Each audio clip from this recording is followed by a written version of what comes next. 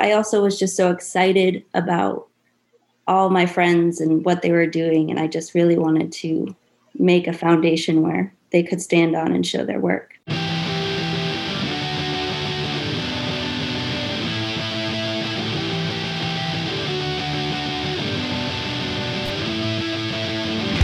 Hello and welcome to Where the Living Room Used to Be, a podcast about Rhode Island's music scene.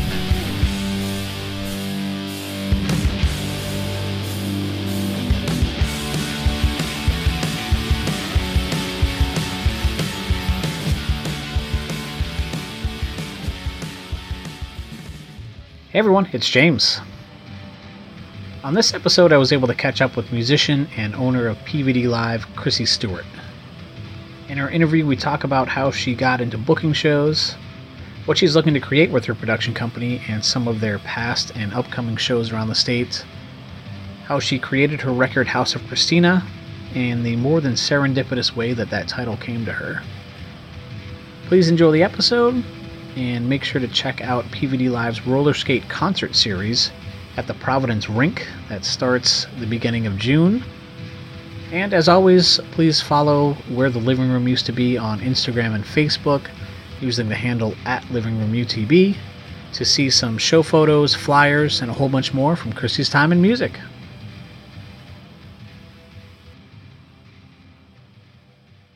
Chrissy, thank you for hopping on the podcast with me. I'm a legit fan of everything that you do, so this is really cool to get to learn more about you. Pleasure to be here. Thank you for having me. To kind of set the stage a bit, can you talk a little bit about where you grew up and what drew you to music? I guess I'll start from the beginning. My parents were missionaries. My brother and I were both born in Thessaloniki, Greece, but my main roots are where my family's from West Springfield, Massachusetts, kind of Northampton area. Mm-hmm. And then my father was a pastor of a church, so that led us to Dighton, Rehoboth, Massachusetts, where I grew up for most of my life. Around 6, but that's about 20 minutes east of Providence. So that's kind of where my stomping grounds began. And it was a nice, sweet spot to grow up because we often went out to Providence and Boston, and we're always going to different shows. That was like a big part of me growing up. I wasn't really a kid that went to the mall on the weekends. I went to VFW shows and living room shows and ICC shows in Alston, and nice. That was a big part of it. Yeah. So what bands were you seeing back then? Like what were you into? Were you like into particular bands that you were, or just part of the scene? You know. I grew up in the hardcore punk, Vanna, Therefore I Am, The Cadence. Yeah. The Falling, which is Rachel Jorgensen, who. Still a good friend of mine. Receiving Into Sirens. Yeah, nice. Yeah. So that was a big. Yeah, I mean that was just. I'm so fortunate to have had that upbringing. Vanna was the first band I went on tour with. That kind of showed me a lot. Being friends with all of them, business and. Being there, the day they got signed for Epitaph, like all those little moments was pretty to be a part of. That's cool. And who introduced you to music in general? Like, was music around in the home or? I guess like the early introduction would be, my father was a pastor of a church. So, gospel music was my first introduction. And then being brought to my first show around like 14, 15, and hearing all of those, like the punk scene and all that was just, that opened the world up to it. Okay. Was it just friends in school? I mean, that's what it was for me. Like I just had some friends around, like 14, we went to this place, the Espresso Bar in Worcester. And it was just, I went to every show every weekend there basically, but that's where I was seeing like, Dropkick Murphys before they were huge, playing these 150 cap rooms or whatever. So, but that introduced me to everything. It's funny. It was a very specific moment. And I remember getting out of school and my friend Chris Morris, who is in a great band called Morris in the East Coast. They're not together anymore, but their music is amazing. Which we were both 14, 15. We weren't even in bands yet, but he was like, I'm going to this show for the Cadence. I love this band, the Cadence. And I was like, all right, I'll come with you and check it out. And that was the beginning of it all. That concert, I think they played with There For I Am. It was what was missing my whole life. Cool. Yeah, I completely identify. I just love that scene, and I love the camaraderie with it. That's awesome. Yeah, that was the first local show I went to. But the first actual concert I went to was Third Eye Blind at the WBRU concert series. That was near the area. Yep. That was the first concert I went to, and I ran it. It rained. Yeah. It was the first time I crowd surfed. I was like, I just lost my mind. That's really cool. Good. It was so good. The BRU concert series has come up a couple of times with interviews that I've done. They were just something special. And I mean, it's cool that BRU is holding on, but it's what was happening at that time.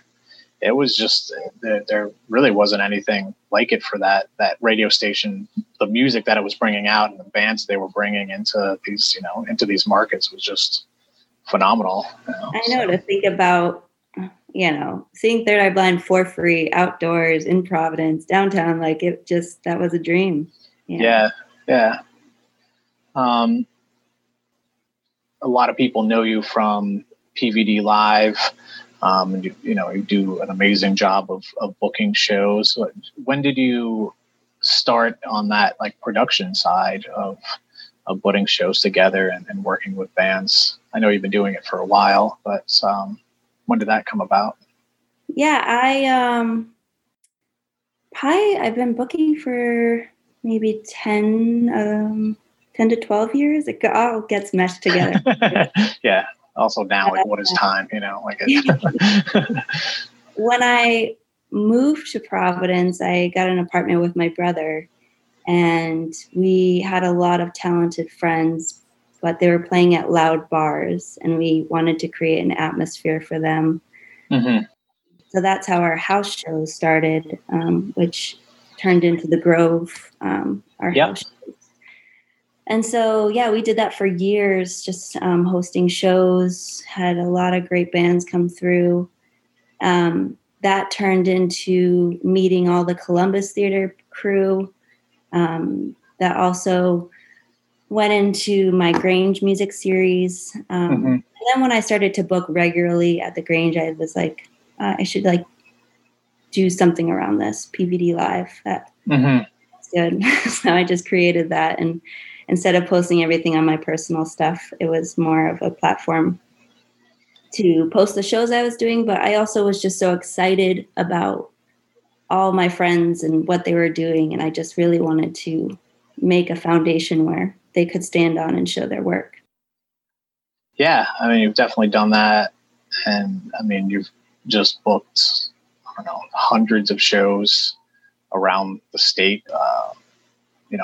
Jimmy's Saloon and Nickanese and, just the Grange series was really cool that you were doing. Goodwill Engine, you were booking there.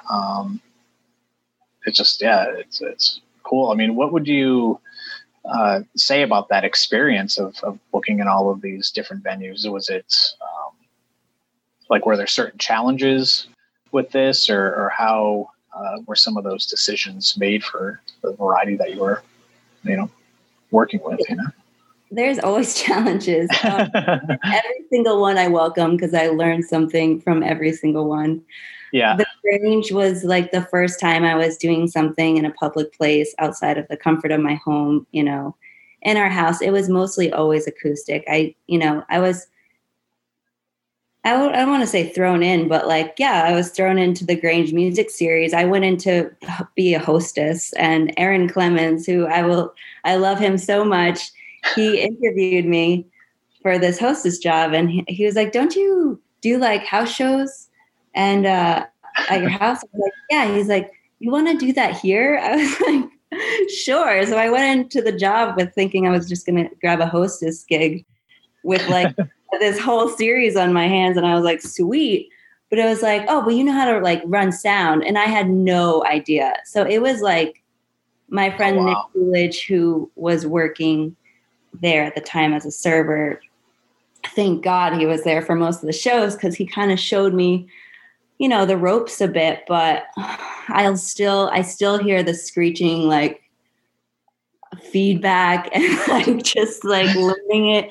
And like sometimes like, oh my goodness, it was crazy learning that during the series and not having any backup with that. And I love every single musician there that was so patient with me. But that was one piece of advice that I got during that was like, it's got to get bad before it gets good. It's like, it's got to, you got to make the mistakes. You got to, like, these moments are super stressful, but you're going to laugh about them. How I'm laughing about them now, it's like, yeah. So there's always those challenges, but when it's bad, it will get good, because you're smoothing it out. Yeah. Yeah. You did a rhythm and roots night at the Grange, correct? Is that I just wanted to bring that up. Like, my wife and her family have been going to that event before it was even Rhythm and Roots, when it was the Cajun Bluegrass Festival, however many years ago. And they still go like every year, and just the whole like camping scene and jamming scene and stuff. So, as I'm going through, that one just kind of stuck out, and just, wanted to just learn a little bit more about what that, if you remember, what that particular night kind of was about, and, was it connected with Chuck and Rhythm and Roots? And, yeah, I've been doing Rhythm and Roots 5 or 6 years now. Chuck Wentworth is such a big mentor for me. Mm-hmm. I was a stage manager, and then he brought me in, and then he promoted me the next year as artist liaison. So I've been doing that. Nice. 5 years. But yeah, I just kind of wanted to, when it came to my attention like 6 years ago, I was like, what is this magical, like whimsical, family oriented, like just the camping vibe, the fires after the festival, and just like singing till 3 a.m. Like, it's just such a great festival. And I was very surprised that, one, I'm in production. Like, I make it my job to know what's going on, Yeah. And it wasn't on my radar. So I was just like blown away by that little festival. And I'm just so excited to now, like, the Wentworths are like family and being a part of that. But the intention of bringing Rhythm and Roots to the Grange was to turn people on in Providence onto the festival. So I got you. Okay. Pre-party. So I had Sarah Potenza there, and a couple other musicians that were a part of the festival to do that pre-party at the Grange. Nice. Yeah. I mean, I guess, I'm guilty of it as well. You're just kind of mentioning it, just like there can be some odd divide of the northern part of Rhode Island somehow doesn't know what's going on in the southern part. And it's, trying to like, no, there's stuff like in like Wakefield, there's like, what's the pump house, the Knickerbocker, where's that? Like, is that in, South America? It's like, no, it's in South County, but it's so true. So, yeah, but I've been fortunate to go the last couple of years. My wife's father plays a lot of different instruments, and he's performed there. But my wife's worked at the kids' tent. Cool. It's such a great family-oriented event with the playground that's there, and just the music. It's and fantastic. The dance floor. Yeah, I mean, it is just an experience. I mean, I can't dance to Zydeco or Steve Riley or any of that stuff, but it's just like seeing how in tune everyone is, and just how they know what that next move is. It's just a sight of like, almost seeing those, birds in flight, or they all know what's going on. And I'm like, this is so far beyond me, but they always pull me on the dance floor, and I try so hard, but it's just not happening just yet. Trying. Yeah. It's I'm so glad it's happening this year. So yeah, the announcement just recently came out, right, with the lineup, or so yeah, watch for that Labor Day weekend. So yeah, and I mean, again, looking at some of the stuff that you've done, I know last year you ran a virtual series to support artists. Can you talk a little bit about what an Artist Relief was, and some of the people that came through, and some of the positive impact that you had with that series under crazy circumstances last year? Yeah, that was fun. That was a lot of work, but it was fun. And it just became a lifeline for a lot of us to just check in each week and come together, and also keep me sane. It was busy work because it was like teaching everyone how to get onto the PVD Live Instagram, and like it was a lot of learning curves, but it was just important. Like, we didn't raise much money, so instead we divided it at the end when the Black Lives Matter protests came and surfaced, and we just felt like instead of splitting this all 30 different ways, and we all 30, like, let's bring it together. And then we donated it to different causes like FANG and some other great activists in the city that were doing the work. But that was April and May, every Thursday night. And I had 5 or 6 different musicians, artists. Some artists like Dana Tarr. He gave us a tour of his like incredible studio space at the Reliquarium. Yeah. It's awesome. If you don't know the Reliquarium, it is such a circus over there, a magical circus, and get it on Grey Dark because they do some really cool stuff.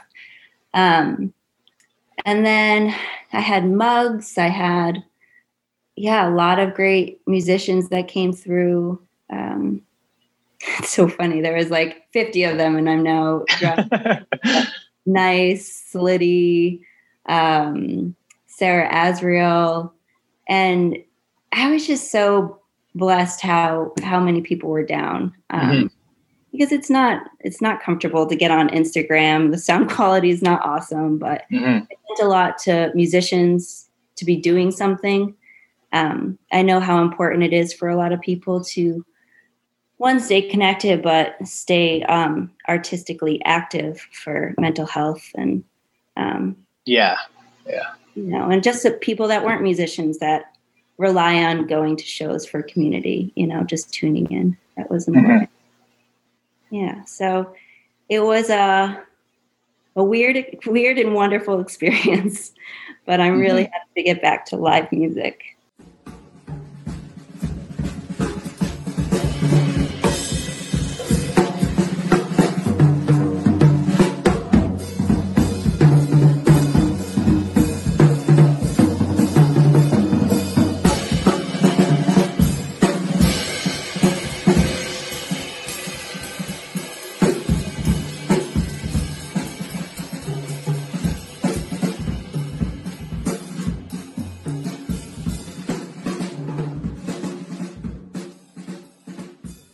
You've been booking outdoor shows at Industrious Spirits Company in Providence.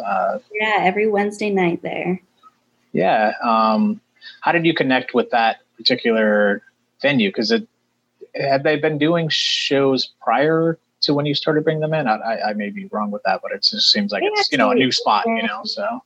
Yeah, it is like very new. They actually opened, I think, March or April when it started happening, or maybe around that time.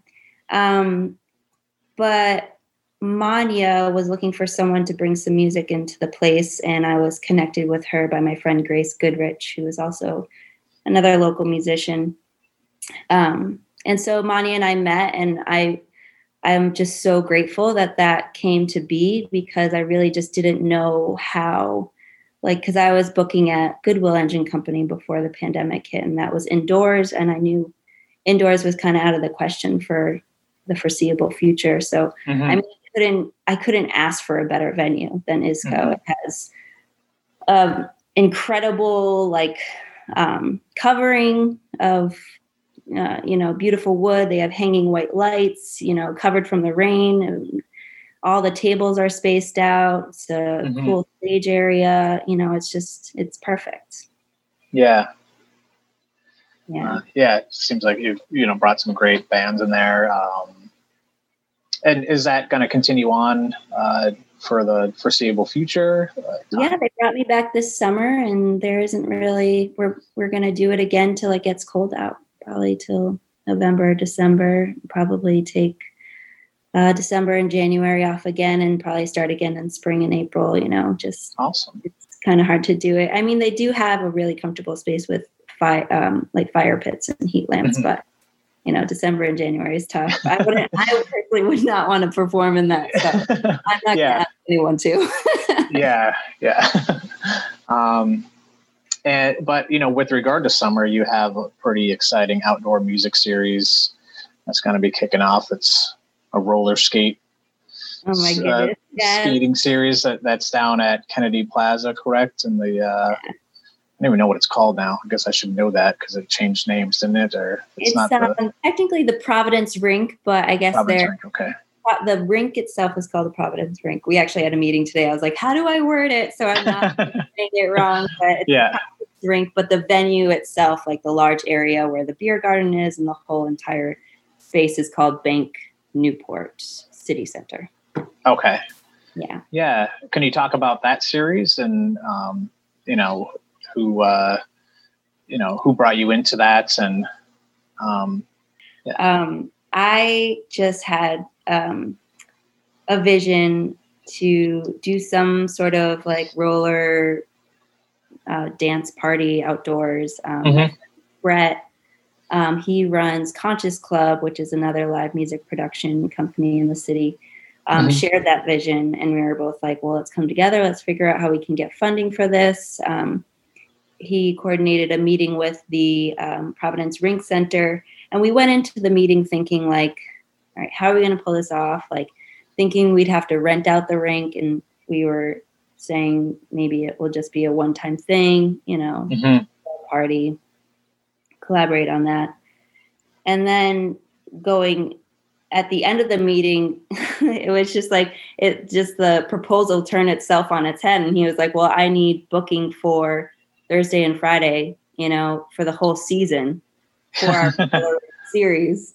And we're like, what? This is like an ideal meeting. Like we thought we were going to here's the keys, and rent out the venue. And it was, so they hired us as their promoters for, so I'm doing all of the Thursday nights, and Conscious Club is doing all of the Friday nights for June, July, August, and then I think a couple dates in September.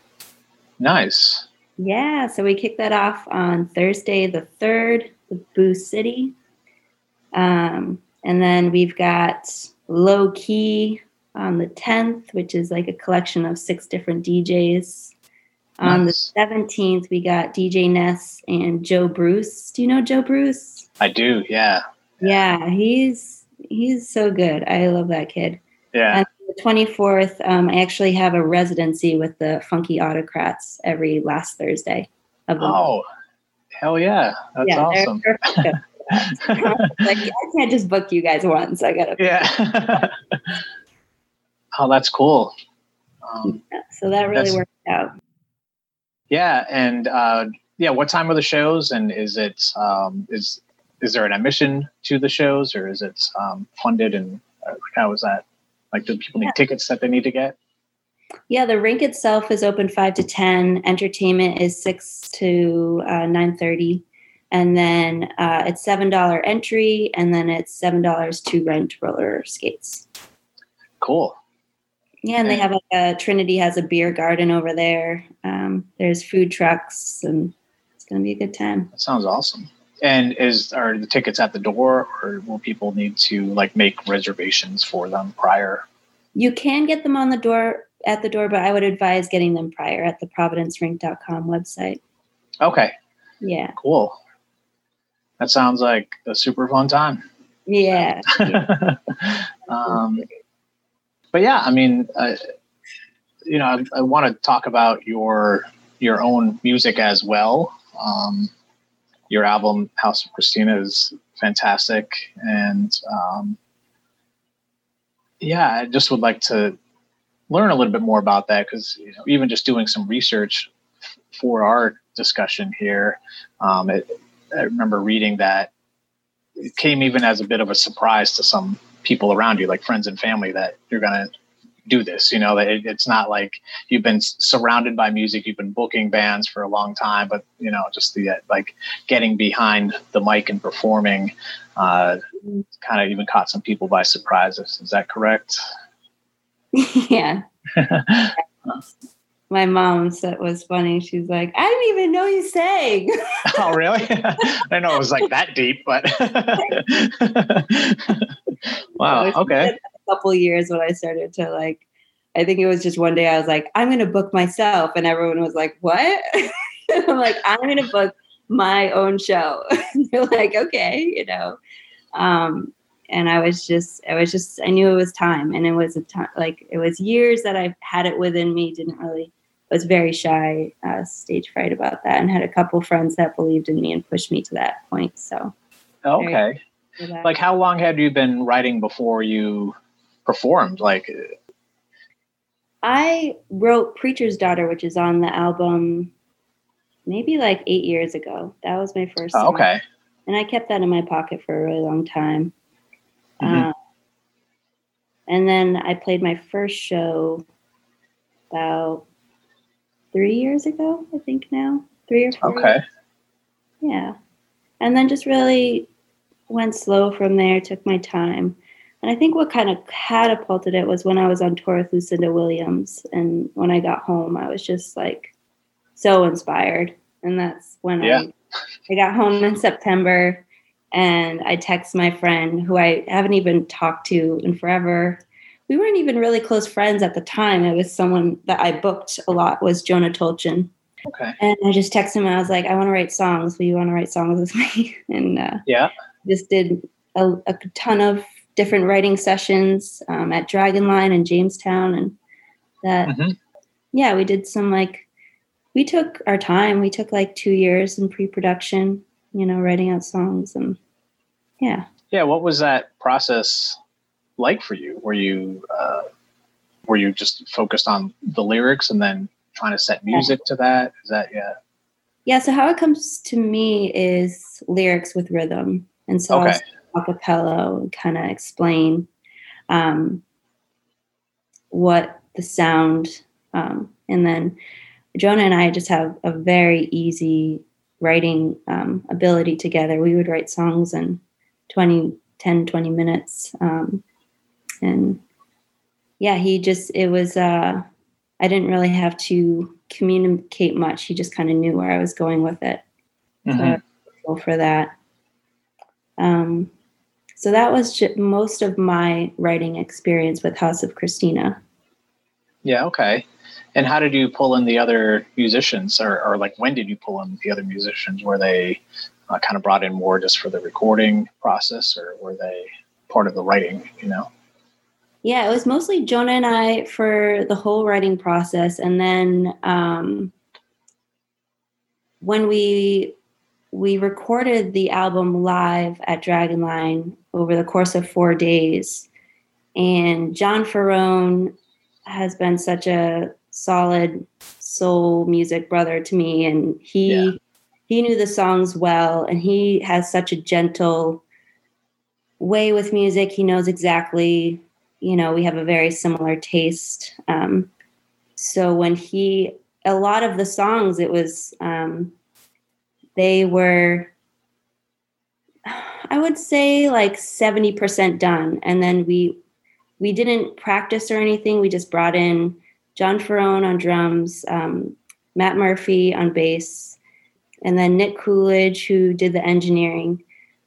He did the back vocals. And then yeah, and Jonah did all of the overdub with guitars, and there was like some really magical moments of, like, for example, Preacher's Daughter, like, oh, we hear horns in this, like there has to be horns, and that wasn't planned, but I knew Ben Shaw lived over the bridge.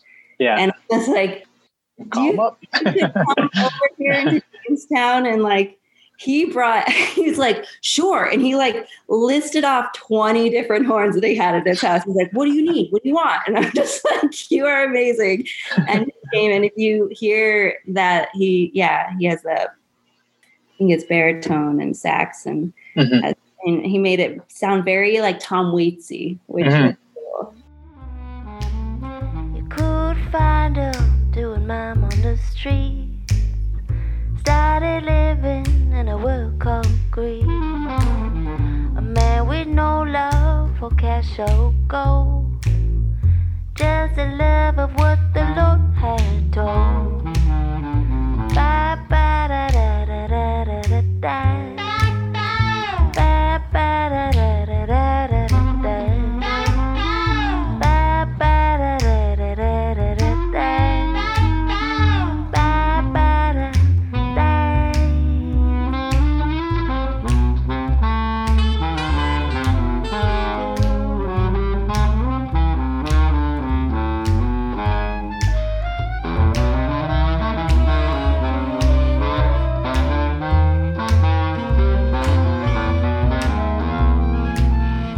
God is watching me. God is watching me. With his angels and Tommy's jaw. So that was on the fly. There's a lot of moments like on the fly in that kind of gave its body and life. Yeah. Brendan Moore, an incredible piano player. That was also, he's South County, so we're like, could you come by and add this, So, Awesome. Yeah. Yeah. Can you talk about some of the, like, well, I guess both musical, like sound influences to the record that you were pulling from? And then I'd also like to hear you kind of just talk about like the lyrical influences, like what were there certain things that you were looking to get across with this particular record, certain messages or anything like that? I think a very big influence for me in the beginning when getting into singing was Fiona Apple years ago. She kind of blew my mind with lyrics, like in her way of singing, and of course Norah Jones, like these pivotal musicians showing me that you don't have to hit high notes, you can stay low and it can still sound so beautiful when you sing to your register. So those are two very big influences. I listened to a lot of Me Bubba, really like them when I was kind of that was actually like my mantra music when I was very anxious around the album and recording it. They're so soothing really? to listen to. Yeah. But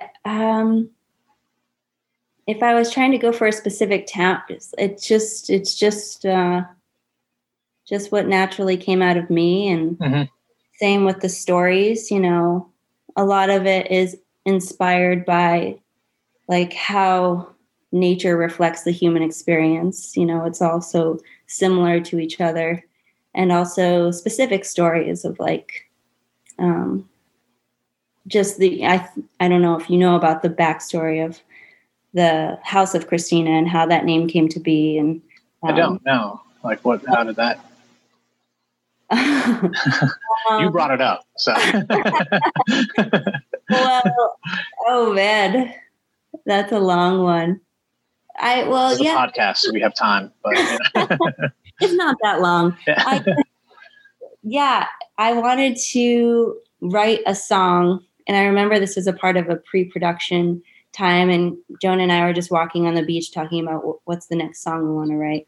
And I was like, I really want to write a song about this experience I had 2 years ago, and I was driving in downtown Springfield, And my friend and I, we went up there and we went to go see Dr. John perform in Northampton. And then the next morning we were looking for this very obscure restaurant because my friend was a foodie.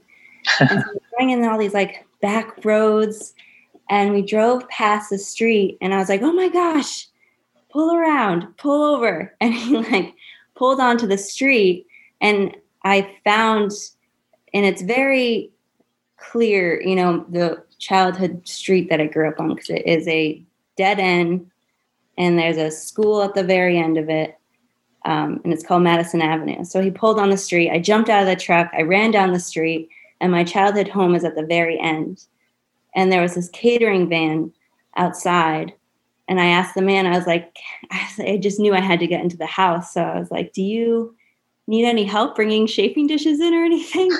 And he's like, sure. And we like walked into the house, and I'm like marveling at just how nothing looked like it changed. It was just this big colonial house with like the oak wood and the big like staircases. And the guy was like, hey, this woman is really nice. She helped me bring in the chafing dishes to the owner of the house. And it was this woman.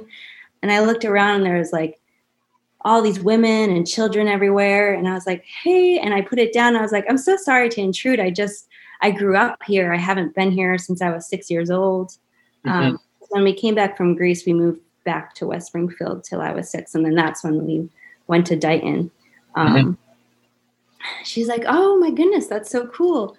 I own it now. It's now transitional housing for women and children. It's called Christina's House. And I was like, that's my name. Wow. And it was just it was just one of those moments in life. It was just where you were in the stream. I don't know if it's just a beautiful moment. And we lived in the attic.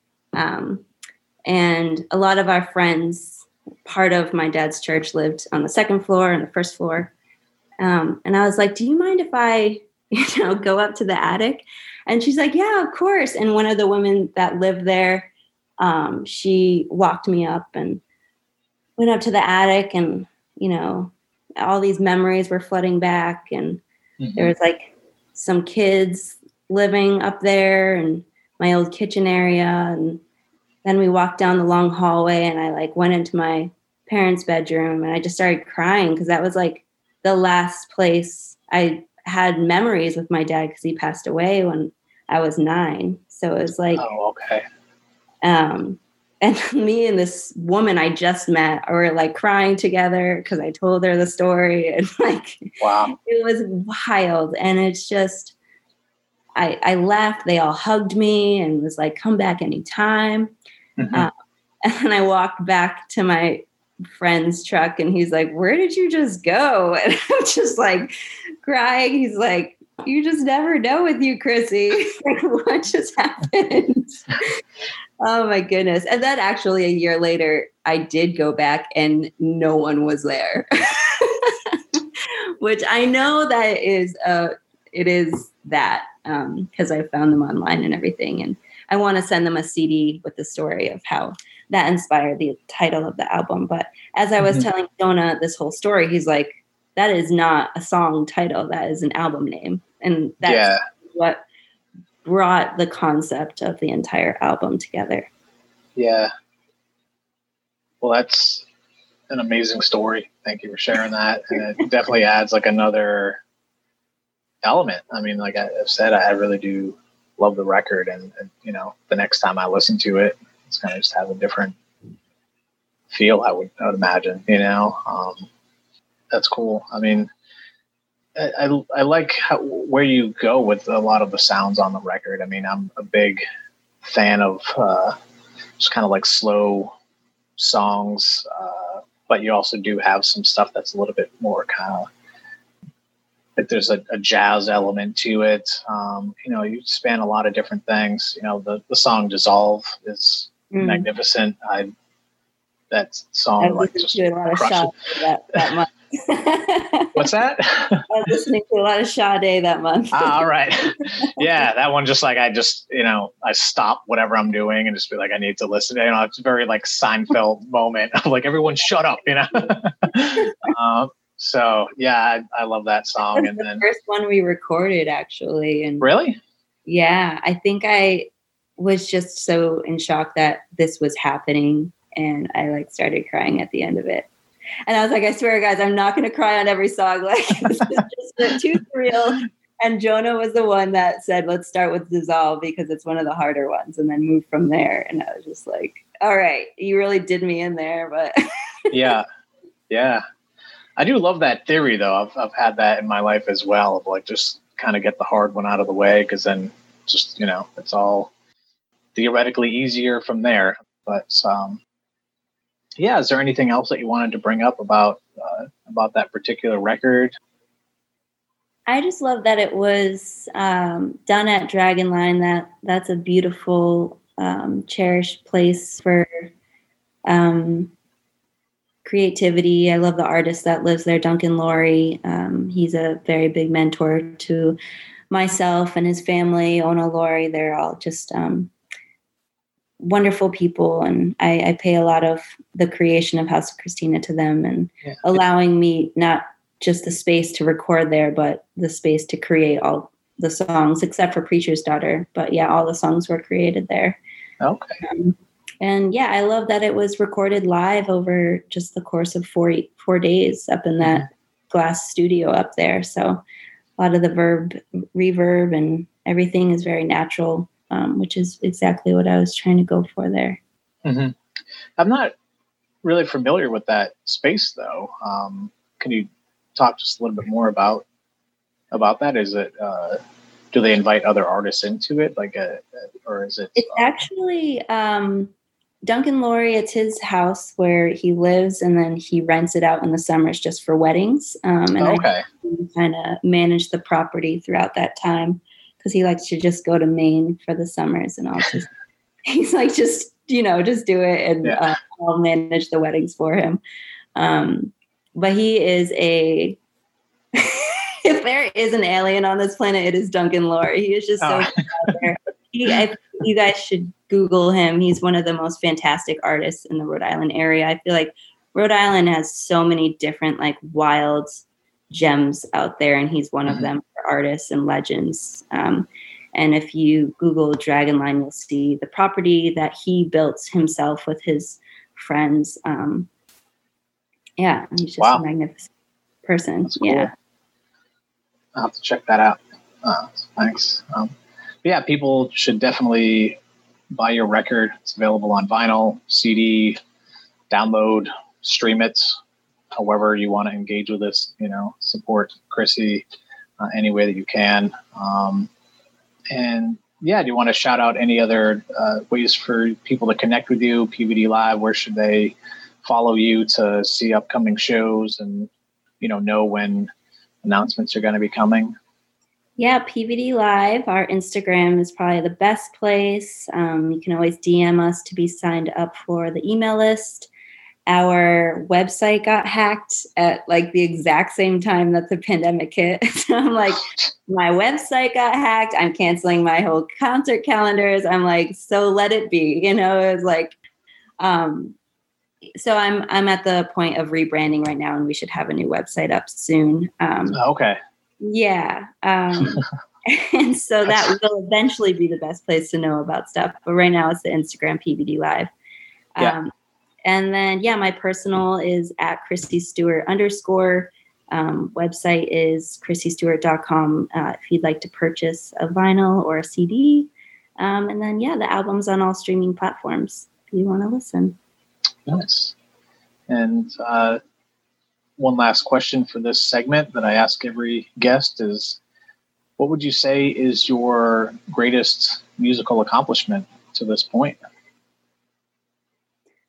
I think creating an album, you really just don't know how much goes into it until you start that voyage. There's just so much.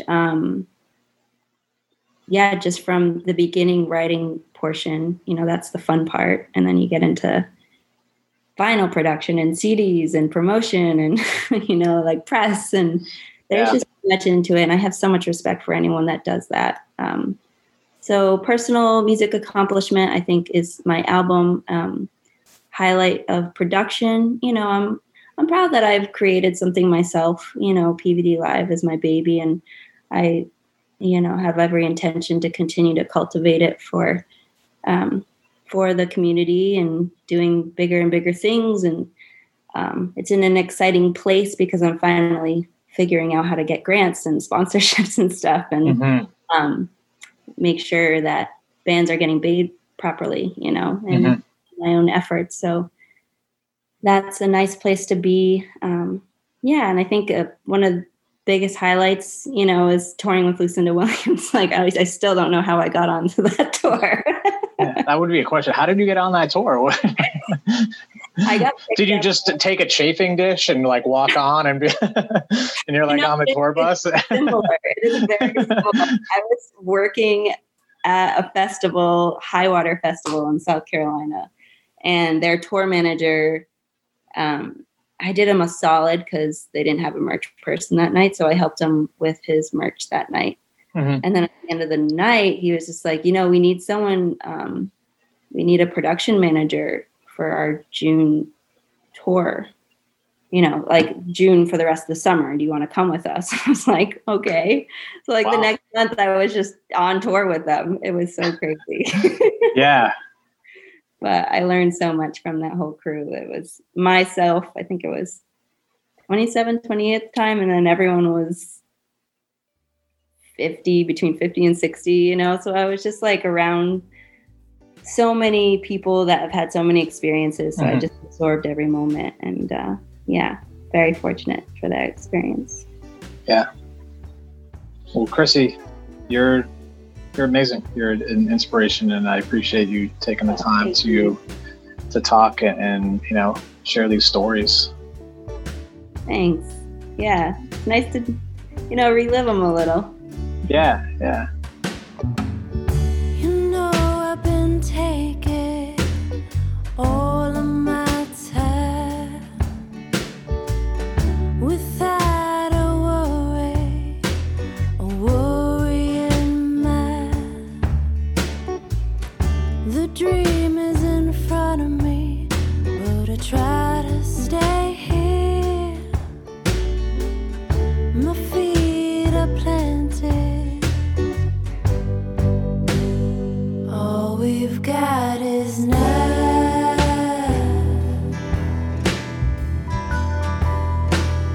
All we've got is now.